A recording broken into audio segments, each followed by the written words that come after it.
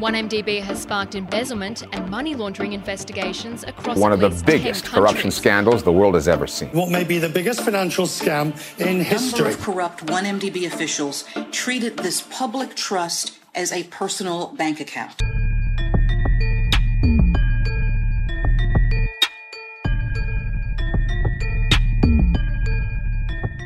Follow us as we bring you into the courtroom where the biggest financial scandal in Malaysian history is being heard.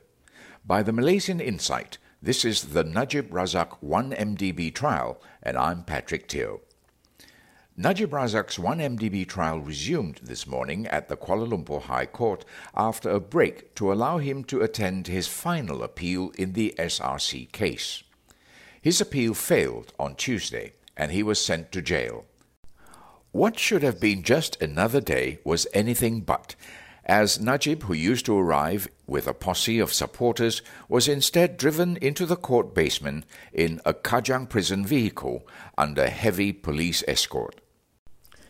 It is Thursday, August 25th, 2 days after the federal court upheld Najib's guilty verdict in the SRC International Sdn Bhd case and ordered him to start his 12-year jail term. To know more about the SRC trial, do listen to our podcast entitled The People vs. Najib Razak. Najib arrived in a black Toyota Fortuner from Kajang Prison at 8:30 a.m. this morning and was immediately driven to the basement where photographers were not able to get a glimpse of him. His loyal supporters were also nowhere to be seen this morning. When Najib finally arrived in Judge Colin Lawrence Sakara's courtroom, he was in a dark blue suit paired with a red tie instead of prison attire. He was also not in handcuffs. While his assistant was always at his beck and call previously, this time there were 5 prison guards with red berets who stood guard around him. They sat directly behind Najib in the first row of the gallery, keeping a close eye on the former Prime Minister. Najib, on his part, was emotionless, despite arriving from prison instead of the comfort of his home. He remained stoic as proceedings began for the day.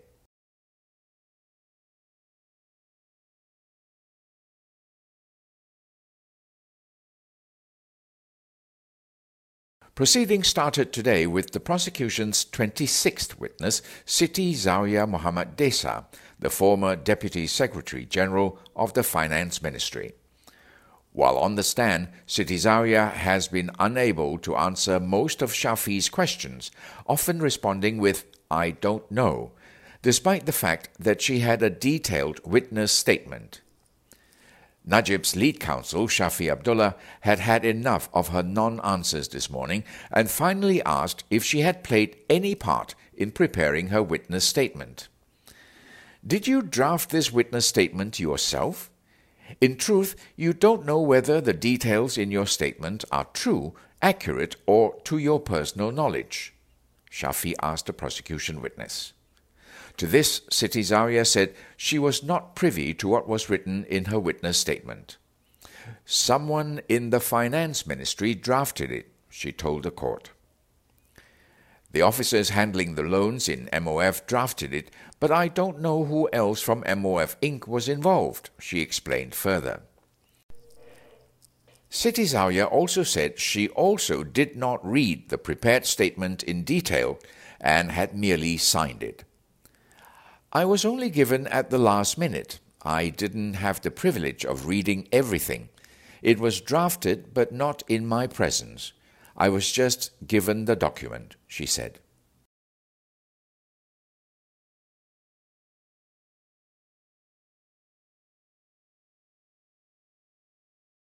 Shafi had earlier tried to confer with the prosecution to try and remove her as a witness.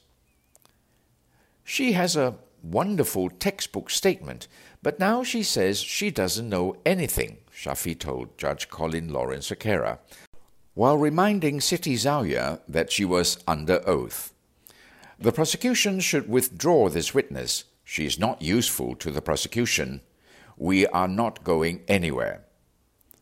"This is the first time in 46 years that I have encountered such a witness," Shafi added.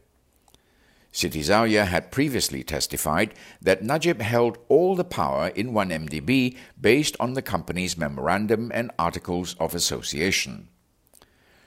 She said Article 117 of 1MDB Constitution gave the then Prime Minister power to approve the appointments of directors, the senior management team, as well as matters relating to financial commitments were added without consulting MOF Inc.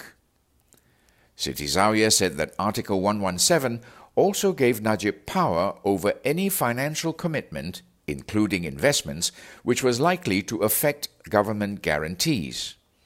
She also testified that the current government was still paying the $3 billion or 13.4 billion ringgit loan that was given to state-owned 1MDB. The loan was sanctioned by the then government after Najib, who was the finance minister, signed off the letter of support in 2013. And with that, court ended for the day. Najib was escorted out of the court by the prison officials into a car waiting at the basement. Outside the court, a small group of 20 supporters had congregated and waited for Najib. As his convoy drove by, there were loud chants of "Hidup Bosku." Najib, prison or not, wound down the window a little bit and waved at them. The trial will resume on September 5th. Thank you for listening. This podcast was brought to you by the Malaysian Insight. It was written by Revati Supramaniam, and I'm Patrick Teo.